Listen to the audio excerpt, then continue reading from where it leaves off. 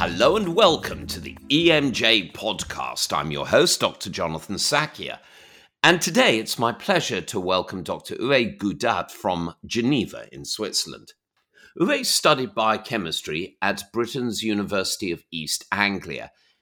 Uwe obtained his medical degrees at the Philipps University in Marburg, Germany, and then his doctoral thesis at the same institution. He served his residency at the Heinrich Heine University in Düsseldorf, Germany. I very much enjoyed sampling the Altbier when visiting the Altstadt in that city. I'm sorry for that reminiscence, but every time I see the name Düsseldorf, I think back to that very lovely trip. Uwe eventually became licensed in internal medicine and then subspecialized in metabolic disorders, focusing on diabetes. Dr. Gudat then worked as a research physician with the Lilly Company in Germany and moved into the pharmaceutical industry full-time in clinical development and most recently drug safety and pharmacovigilance. He served a number of world-renowned companies like Novartis and Merck Serono and now has his own pharma enterprise. Uwe is married, has 3 children, and tells me that he's always keen on warm weather so he can get back out on Lake Geneva on his sports catamaran and kayak. I'm really thrilled to welcome Dr. Uwe Gudat. Thank you very much, Jonathan. It's really a pleasure to be here, and thank you very much for the invitation. Well, I wish we could actually be sitting on your sports catamaran on Lake Geneva. And well, what's the weather like in Geneva? I'm in a rather overcast London at the moment. No, weather's absolutely beautiful. It's absolutely fantastic. The sun's shining.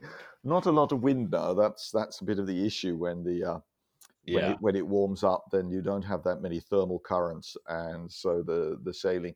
It's more kayak weather than it is catamaran weather. Righty-ho. Well, thanks for rubbing that in. I really appreciate that. So I think it's always good to start at the beginning with an origin story. What took you to East Anglia into biochemistry, medicine, diabetes, and then the pharmaceutical business? So if you will, my first question for you is, what's your life story? That's an easy one. I guess most of our life stories are easy. In my particular instance, my father worked for the German airline Lufthansa, and we lived in several parts of the world. So as a child and an adolescent, I obviously followed my father through his professional stationing. And I finished school sitting A-levels rather than the German Abitur. And I needed to have A-levels accepted for access to German universities. And that took about a year.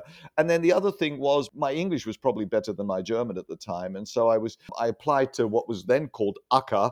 I think it has a different name yes, today. University Central Council on Admissions or something. I went through the same thing. Exactly. And then, well, I was quite keen on medicine. I applied for medicine in the UK, but obviously as a German citizen, so I didn't have any hope. And I went through UCA clearing, and I got an offer for going to University of East Anglia to study biochemistry. And I was very, very interested in both biology and chemistry. And so that worked out really quite well. And I very much enjoyed UEA. And on an aside, one of my tutors at the time was Professor D.D. Davies, who was a co-worker of Hans Krebs, the man behind the citric acid cycle. It was a wonderful experience. Anyway, while I was at UEA, my father was always quite keen to have a doctor in the family. And so I signed up for an aptitude test in Germany. And I almost missed going because the invitation to the test was sent to Kuwait, where my father was stationed at the time. But anyway, somehow I found out about it.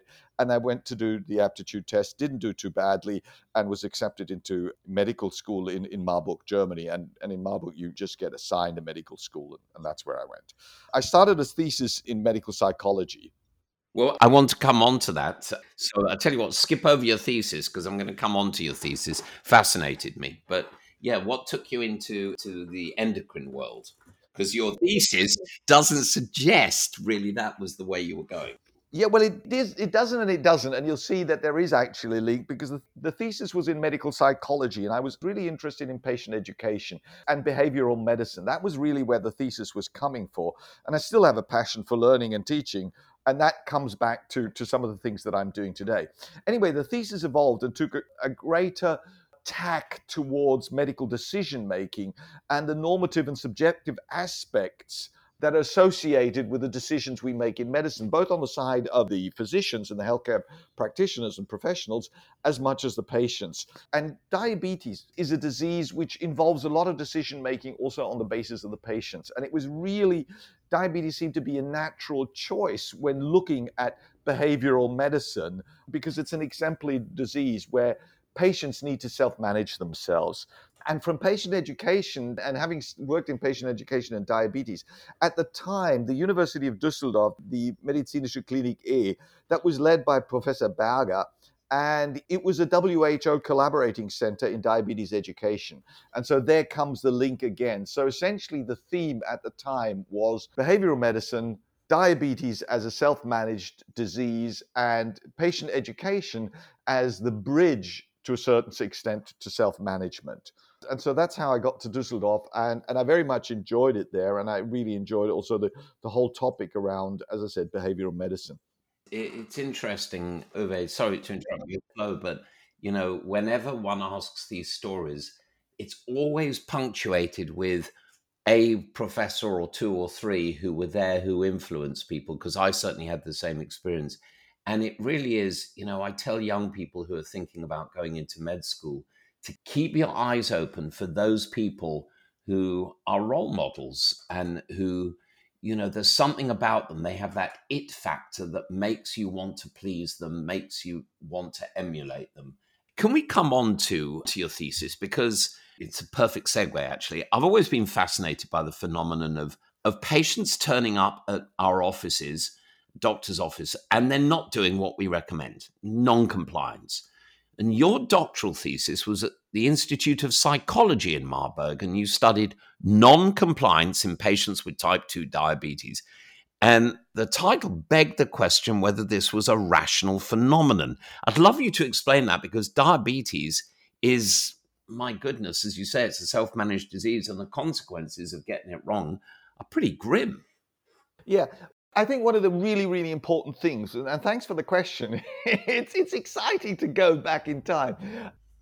Remember that this thesis was written before UKPDS, which was an epochal diabetes study, reported. This was a study that was looking at long-term management of diabetes, I think over 10 or 15 years. So it was actually the study that was trying to prove that managing glucose control really did matter in type 2 diabetics. And at the time when this thesis was written, UKPDS, the main outcomes had not been reported. So we were at the time, our philosophy was to manage glucose under the premise that diabetes was a condition that the hallmark of which was elevated blood glucose concentrations. And what we then did was we applied inverse logic and said, okay, if the condition has complications such as retinopathy and end-stage renal disease that we really want to prevent, and it is associated with high blood glucose, then lowering blood glucose should actually solve the problem.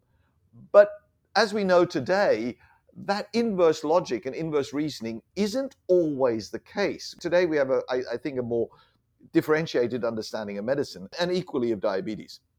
Subsequently, UKPDS showed, yes, that lowering blood glucose does reduce macrovascular disease, although at the time it was sort of contentious because in type 2 diabetic patients, contentious because the p-value was 0.52 rather than 0.05.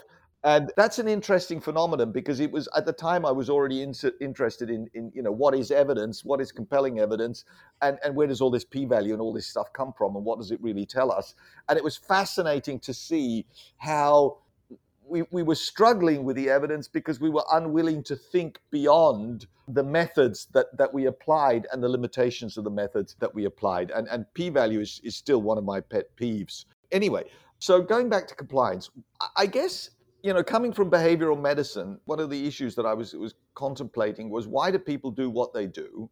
And why should they do what the doctor tells them? In other words, I think, and once again, this is 30 years ago. So the doctor-patient relationship has evolved. The internet's made a tremendous difference. But I think the important thing was that doctor-patient relationship at times was still quite patronizing, and doctors sort of seem to know better. And I'm not saying that they don't, but we sometimes forget as practitioners that there's a lot more going on in a patient's life than their health. And yes, health is essential to be able to do all the other things that you want to do, but it's not the only thing. In other words, we're competing with all the other things that drawing attention from a patient. And I think the vaccine hesitancy issue that we're seeing most recently in terms of COVID also shows that just because we say so doesn't mean that anybody believes so. And so my topic was to reflect upon why and when recommendations are followed.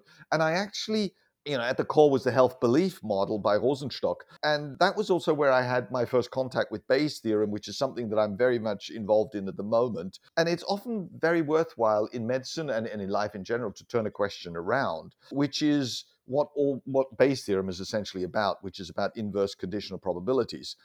And so I was looking at compliance from the inverse perspective. Why do patients actually do what doctors tell them? Why should they? I mean, what's the reason for that? And I guess at the heart of human behavior, I believe, are expectations. In other words, of rewards and risks and utilities. In other words, what's in it for me if I do this as opposed to if I don't do this?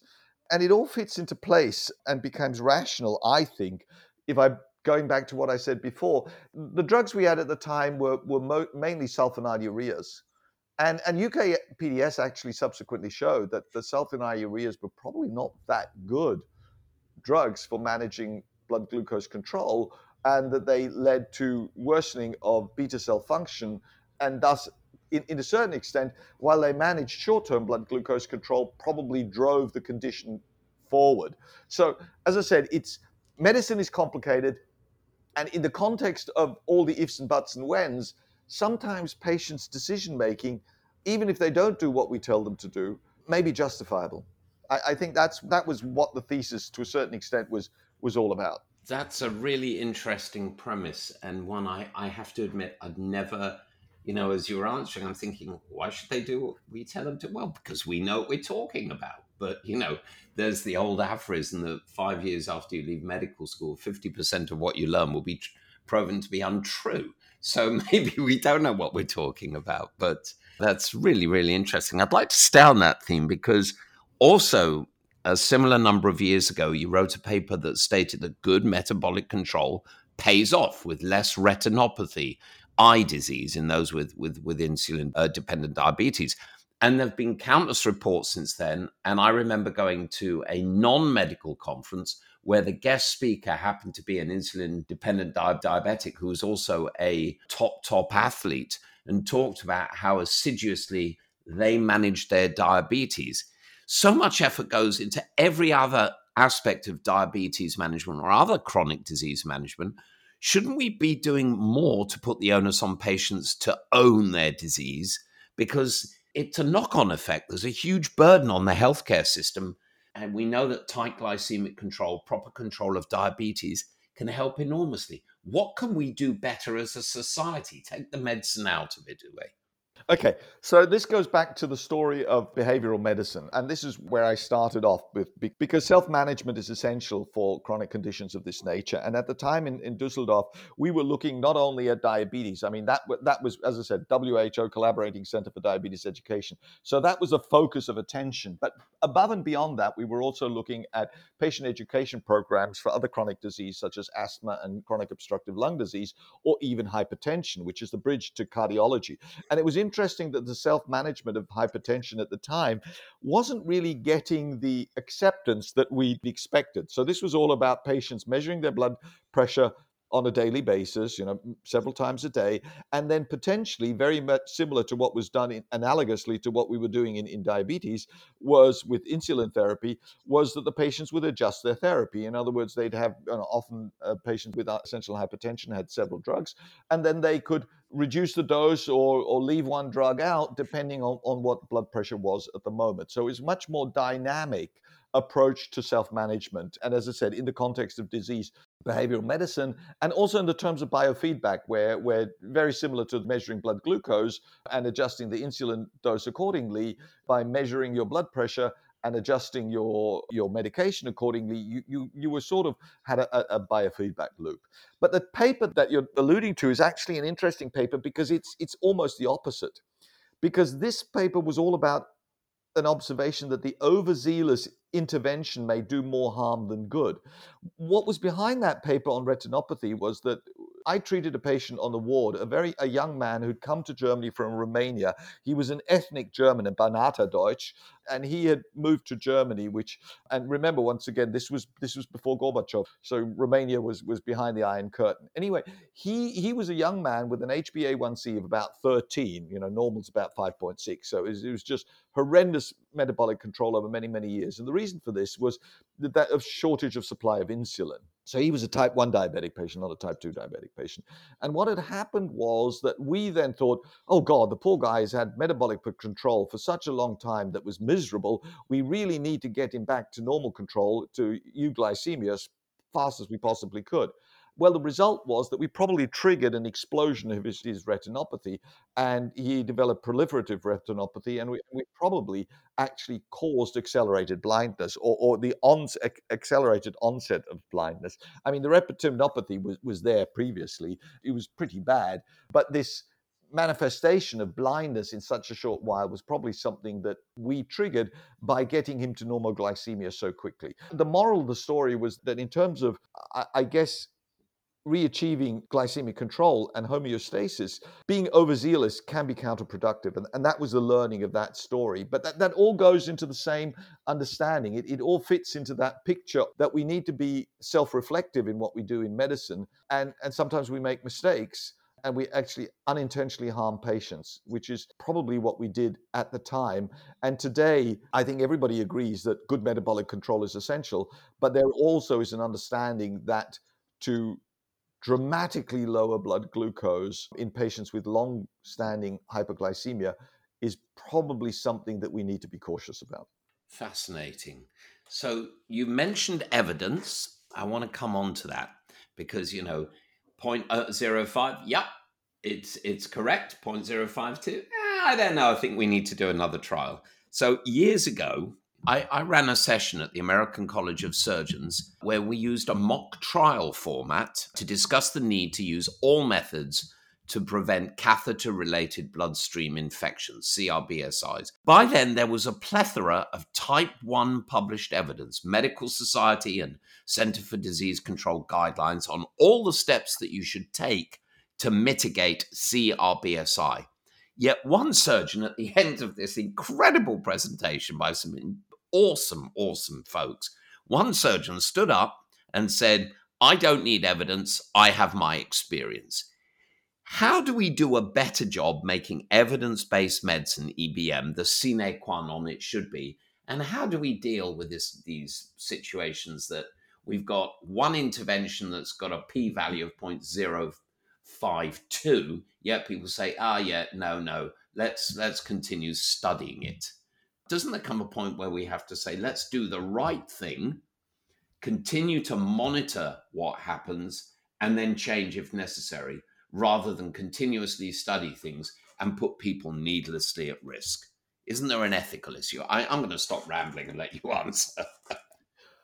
Jonathan, thank you really very, very, very much for that question. And this is not rehearsed. You haven't, I didn't ask you to ask me that question, but that's sort of the topic of what I'm doing at the moment that I want to pursue further. To a certain extent, that's my quest. One of the things I'm doing is preparing a website and YouTube videos on statistical literacy for healthcare professionals. That's something I'm quite passionate about because I think we are doing ourselves a disfavor of misinterpreting evidence-based medicine from both counts.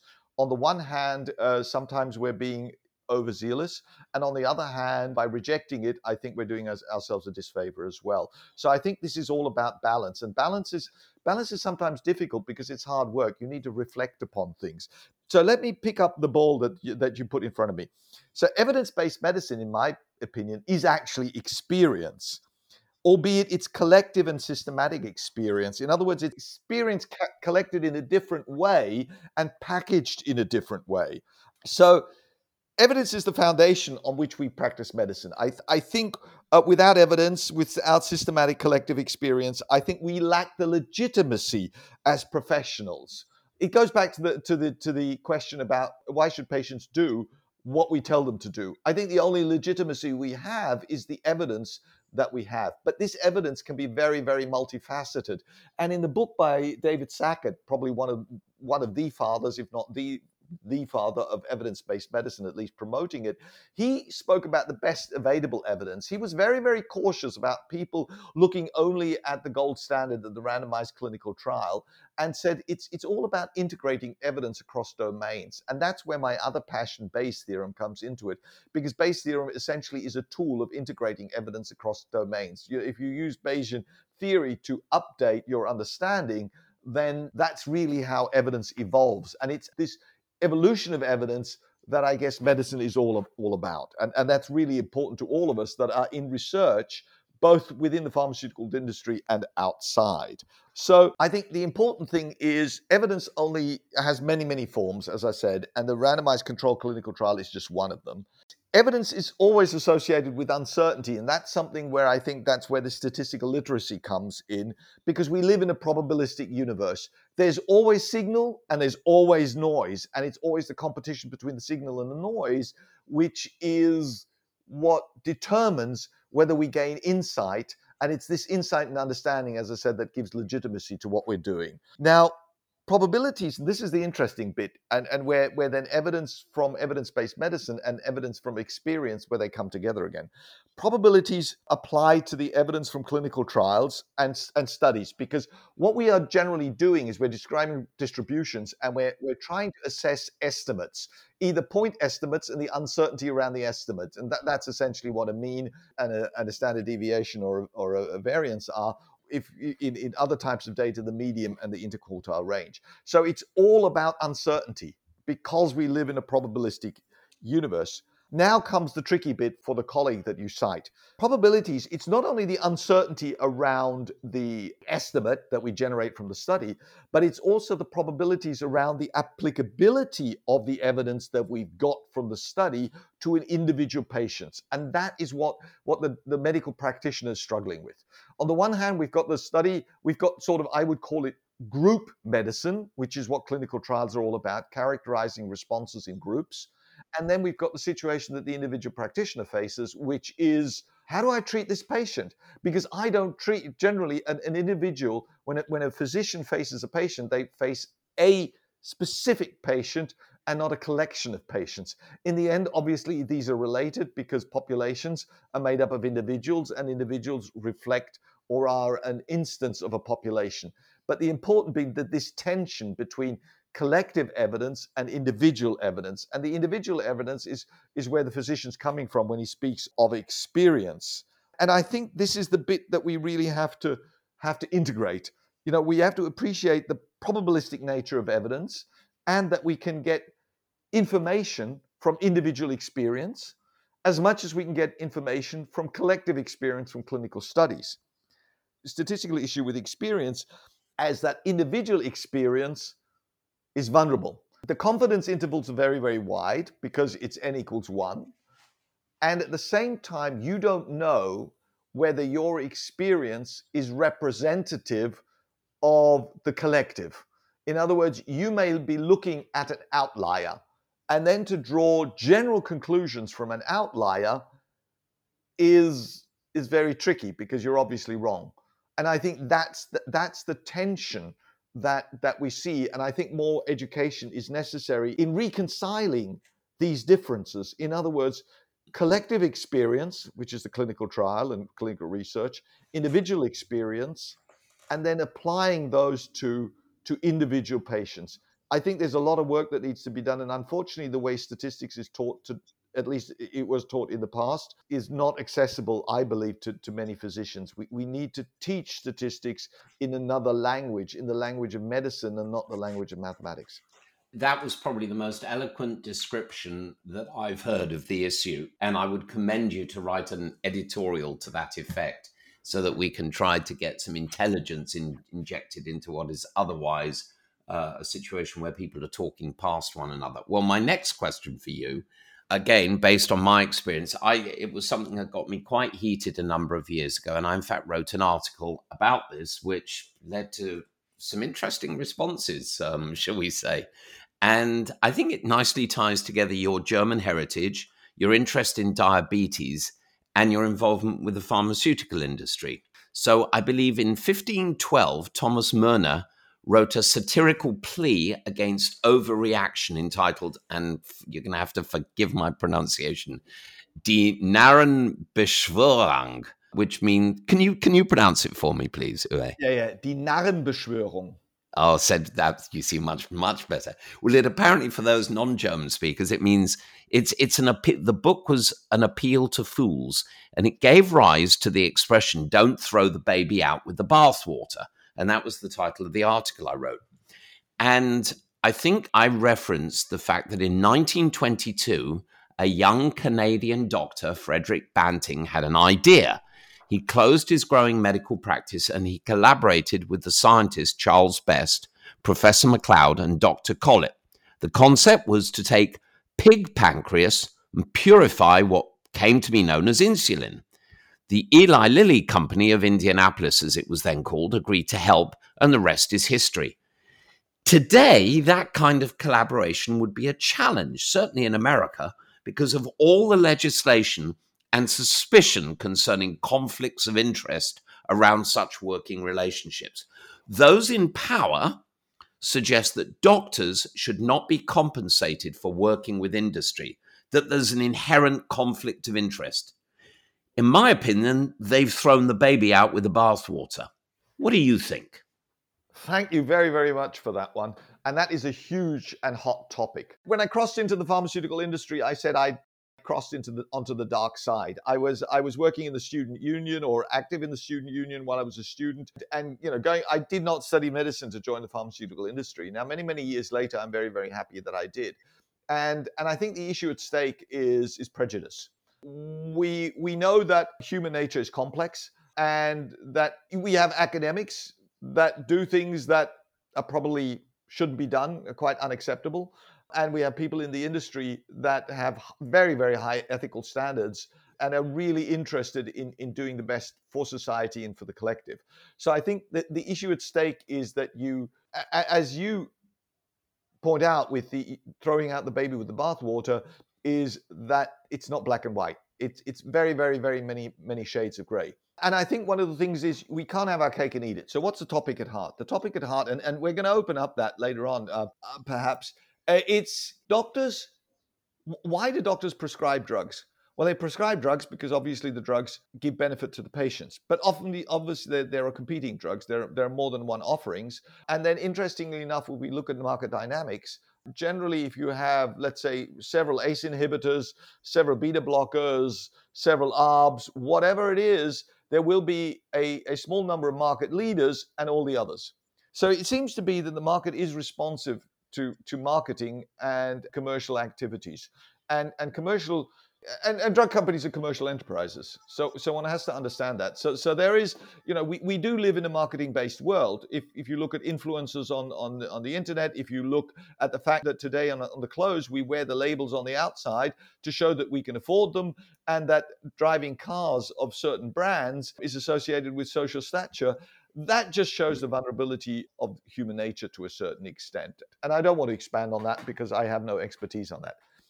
However, collaboration between academia and industry is essential, in my mind, for the future of clinical research, a future of the evolution of medicine, and to essentially put a firewall between the two will harm both. Academia will suffer materially, and industry will suffer materially, and as a consequence, both will lose, and innovation, I think, will not be as fruitful as it was in the past. So I think the issue at stake is really about how can we manage these conflicts of interest in a constructive way. I don't have the answers to that, and there, in the past there have been physicians that have probably exploited the industry, and the industry has probably done things that it shouldn't have. And so I understand where regulators are coming from and where critical voices come from. But I also agree totally with your title. You cannot throw the baby out with the bathwater. And it's, as I said, it's not black or white. I've come across some of the most remarkable scientists and the most ethical individuals in the industry. And it's really a pity that they are stamped simply because of where they work. I agree with you 100%. In fact, some of the, squeakiest wheels in this debate have been people who've said that if you're a doctor and you work within a pharmaceutical company, you shouldn't be allowed to publish. I mean, it's utter nonsense, and I'm glad to know that, a voice of reason. Why should I be surprised? So, you and I first met on a project to educate people about biosimilars. Assume I know nothing and tell that story. Well, the topic of biosimilars has to do with the way, and it's a segue from what we just said. So how does innovation work? I mean, essentially, innovation requires a lot of money and carries a lot of risk, and so that organizations engage in this and start this journey, there has to be some sort of incentive in place, and the patent is such an incentive. That's the logic behind patent legislation. That if you come up with a really new, really good idea, then you are offered a monopoly to incentivize your investment in this. And that's one of the driving machines, no doubt about it, in pharmaceutical medicine. It's the financial reward and promise that drives a lot of research into new therapeutic opportunities. However, society's put a limit on this. In other words, this is not an endless incentive, although there are some activities ongoing on evergreening patents, that's really not what the idea was all about. So, biosimilars, biologics have been around a long time. We discussed insulin, and that's been a biologic since the early 1920s. However, more recently, monoclonal antibodies were introduced into the therapeutic armamentarium, and in certain diseases, they've absolutely revolutionized therapy and patient outcomes. This happened roughly plus minus 15 to 20 years ago. So the patents on some of the first monoclonal antibodies have expired. And that means the monopoly ends, and other manufacturers, if they so wish, can make copies of these products. So now there is the opportunity to make copies of monoclonal antibodies. And a lot of activity has gone into this into the last 10 years. And in Europe, we have I don't know the number exactly, it's changing from day to day, but we have a large number of biosimilar versions of biologics. In other words, the patent has expired, and now other companies are making these biologics and offering them. And obviously, when there's competition, then prices fall, and that makes these drugs more affordable. And as they become more affordable, more people can benefit from these really revolutionary therapeutics. In addition to that, because they're more affordable and cheaper, essentially, the pressure on the healthcare system in terms of cost pressure is also reduced. And this is crucial because I think this is part of the survival of the healthcare system and the pharmaceutical industry, because it drives innovation on the side of the pharmaceutical companies because they no longer have the patent protection and thus no longer the margins that they used to have. But on the other side, it also liberates funds that the healthcare systems can use on new innovations. In other words, if you're spending money on old innovations, you don't have the money to spend on new innovations, and that's most prominent, I guess, in oncology. Anyway, so what's a biosimilar? A biosimilar is a quasi-generic in terms of commercial concept of a biologic. It's not generic in terms of the concept of molecular structure, and that has to do with the complexity of biologics. So what makes the issue of making a copy of a biologic potentially contentious? And this is where we started 10 years ago. Today, we know that all of the issues that were raised can be managed well. But when we started on the journey of biosimilars, this wasn't quite certain. And there were a lot of voices out there saying it couldn't be done. And obviously, it can be done. So what was the issue? Well, a biologic is a drug that is manufactured by living cells. These are large molecules that are so complex that they can be manufactured by chemical synthesis. So we use cells. We introduce genetic material into cells, cell lines. They may be, ideally, they're a human cell line. We introduce genetic material, and accordingly, the cell then is introduced. It's expanded. The cell pool is expanded and introduced into a fermenter. And these cells then manufacture the product for which the genetic material has been introduced into them. Now, the issue here is that when cells make these products, a say in all of this. In other words, when a cell makes a monoclonal antibody, it makes the primary structure of the antibody because that is defined by the genetic code. But the post-translational modifications, in other words, the processing later on, things such as disulfide bridges and glycosylation profiles, they may differ from cell to cell because that has to do with the microenvironment that the cell is in. So the consequence is that a biologic such as a monoclonal antibody is actually a blend of products. This is true for the originator as much as it is for the biosimilar. And that is the bit that people have been contentious about and saying you cannot make an absolutely identical copy. And that is true, you cannot. But that's also true for the originator because every batch is unique. And particularly after manufacturing changes, an originator biologic evolves as well. So essentially the whole topic around biosimilars and the question around what makes an acceptable copy of a biologic is a question all about corridors. Are you within a corridor of similarity that essentially gives you the same benefit risk? And that was a discussion that we had over the last 10 years. Can it be done? And it can be done. And today we have many products that are safe and efficacious and can be used as appropriate stand-ins to the originals that they are replacing. I hope that long answer answers the question. Before you and I met, I knew nothing about the topic, and you did a marvelous job educating me. And I hope that inspires people to look and learn a bit further about it. There's one thing I did want to dig into just briefly, a quick definition from you. Everyone knows about the placebo effect, where a biologically inactive substance induces a response in someone, whether it's due to psychology or what. What's the nocebo effect? NOCEBO. Give us a definition. The nocebo effect is essentially, it goes into the same thing. It goes in the same direction. The placebo effect is attributed to expectations and beliefs. In other words, if you believe that you are being given an active substance, then you believe that you have the benefit that the active substance is giving you, and then you attribute changes. You just feel better. If somebody says, I'm giving you here this fantastic drug and it's brand new and it's experimental, but the evidence is really compelling, then chances are that you're going to have an expectation that this stuff's going to work and it's going to make your life better. And that's the placebo effect. Now, the nocebo effect, to a certain extent, is exactly the same, but goes in the opposite direction. So let's assume that I've been told I'm a young physician, I've been told by my department head to give you as a patient this drug, and I don't like the drug. I don't think the evidence is compelling, and I'm really not happy about it.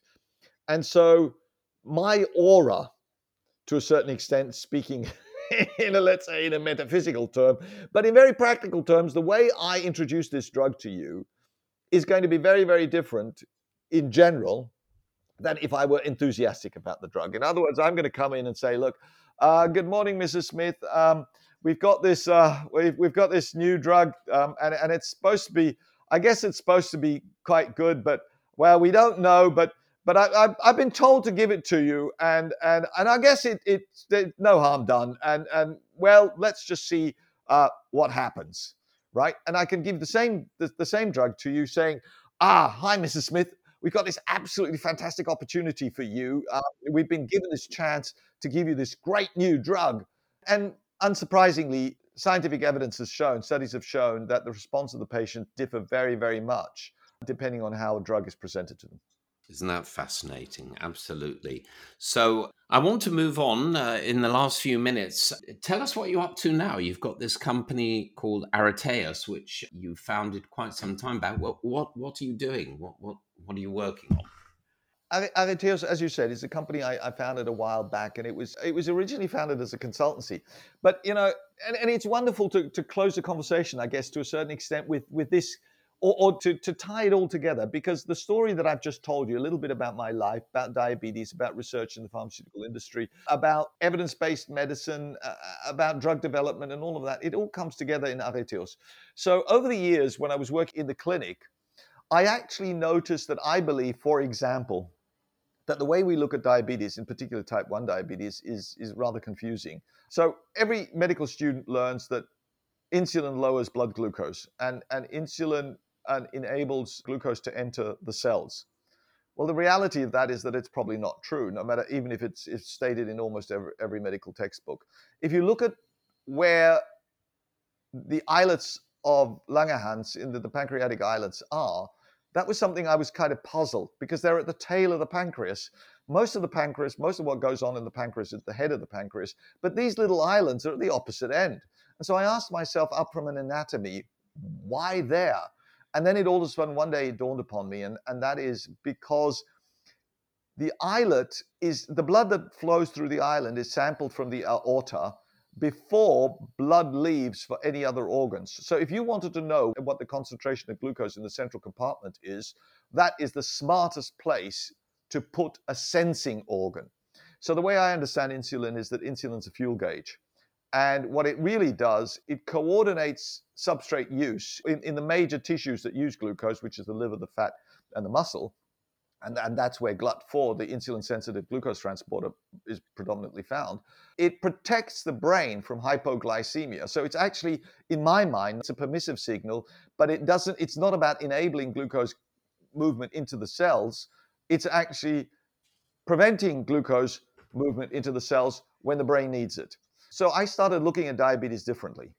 And over the years, I've had some ideas over molecules and approaches to new drugs in diabetes that, because I was employed by a drug company, I couldn't pursue.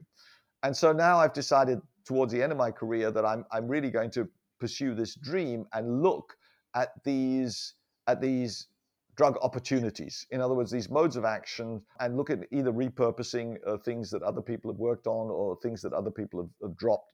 And that's what Areteus is all about. Areteus is focused on metabolic disorders, on metabolic fluxes, and really about looking at diabetes differently and seeing which therapeutic opportunities arise when you look at the world in a different way. It's all about inverse probabilities, and all of what we've talked about, inverse probability, statistical understanding, about systems biology, all comes together in this company. And so it's, to a certain extent, it's a dream come true. I just need to get funding to keep the dream alive, but I'm working on that as well. And in addition, as I said, I do the education topics because I am passionate about learning and understanding and education. I'm doing that as well. So that's where I am today. As I said, trying to live the dream. Well, it's a perfect way to draw to this conversation to a close, and it's a perfect closing of the circle, because it's where you started, and we're just going to have you back on to talk about what you're up to in the near future. But in closing, I love asking all my guests a version of this question. If you had 3 wishes that would lead to improvements in medicine, what would they be? In healthcare, whatever. 3 wishes. I'm granting you 3 wishes. What would they be, Uwe? I think if I looked at healthcare overall, I mean, the first, and I'm making this up as I'm going along, so I haven't thought this through, but the first thing I think is a more reflected and balanced perspective on medicine. In other words, that we understand that biology is a gambler, that we live in a probabilistic universe, and that we need to understand uncertainty and probabilities, and that except for death and taxes, there are no certainties. And as that the medical profession embraces the probabilistic nature of its art. And it goes back, I think it's attributed to William Osler, isn't it? It's medicine is the science of uncertainty and the art of probability, or something like that. I'm not sure if I got the quote right, but that we really embrace the probabilistic nature of what it is, and we move away from this desire of certainty, because we're, it goes back to Nassim Taleb and Fooled by Randomness. If we don't appreciate the probabilistic nature of what we do, we are doing ourselves a disfavor. And so accordingly, I think my next wish is the doctors become more numerically and probabilistically proficient. And in order to do that is that they get taught better in terms of statistics and probabilities. Because the way I was taught was by people with a mathematical perspective on life, and clinicians don't think that way. And so we need this to be taught in a way that is accessible to us. And it all comes together, I guess, in what I would call grounded balance. Okay. that's where I think we all need to go together in medicine, both the healthcare professionals and the consumers of medicine, because we're all obviously quite fiercely judged in an environment that is fraught with uncertainty, and we are trying to make the best in dealing with it. So is that an overarching wish, or is that all three combined into one? Or I think they all come together as one, really, and I think that's really a lot of it. In science, we tend to slice and dice, because if we look at the big picture, it's too confusing for us. So we take out little dots so that make it more manageable for us. But at the same time, we have to realize that all of these dots, these individual slices and cubes and whatever, they all come together in a big picture. And that's one of the reasons why in vitro research doesn't always translate into in vivo research, because what works in isolation doesn't necessarily work when it is embedded in the system of biology.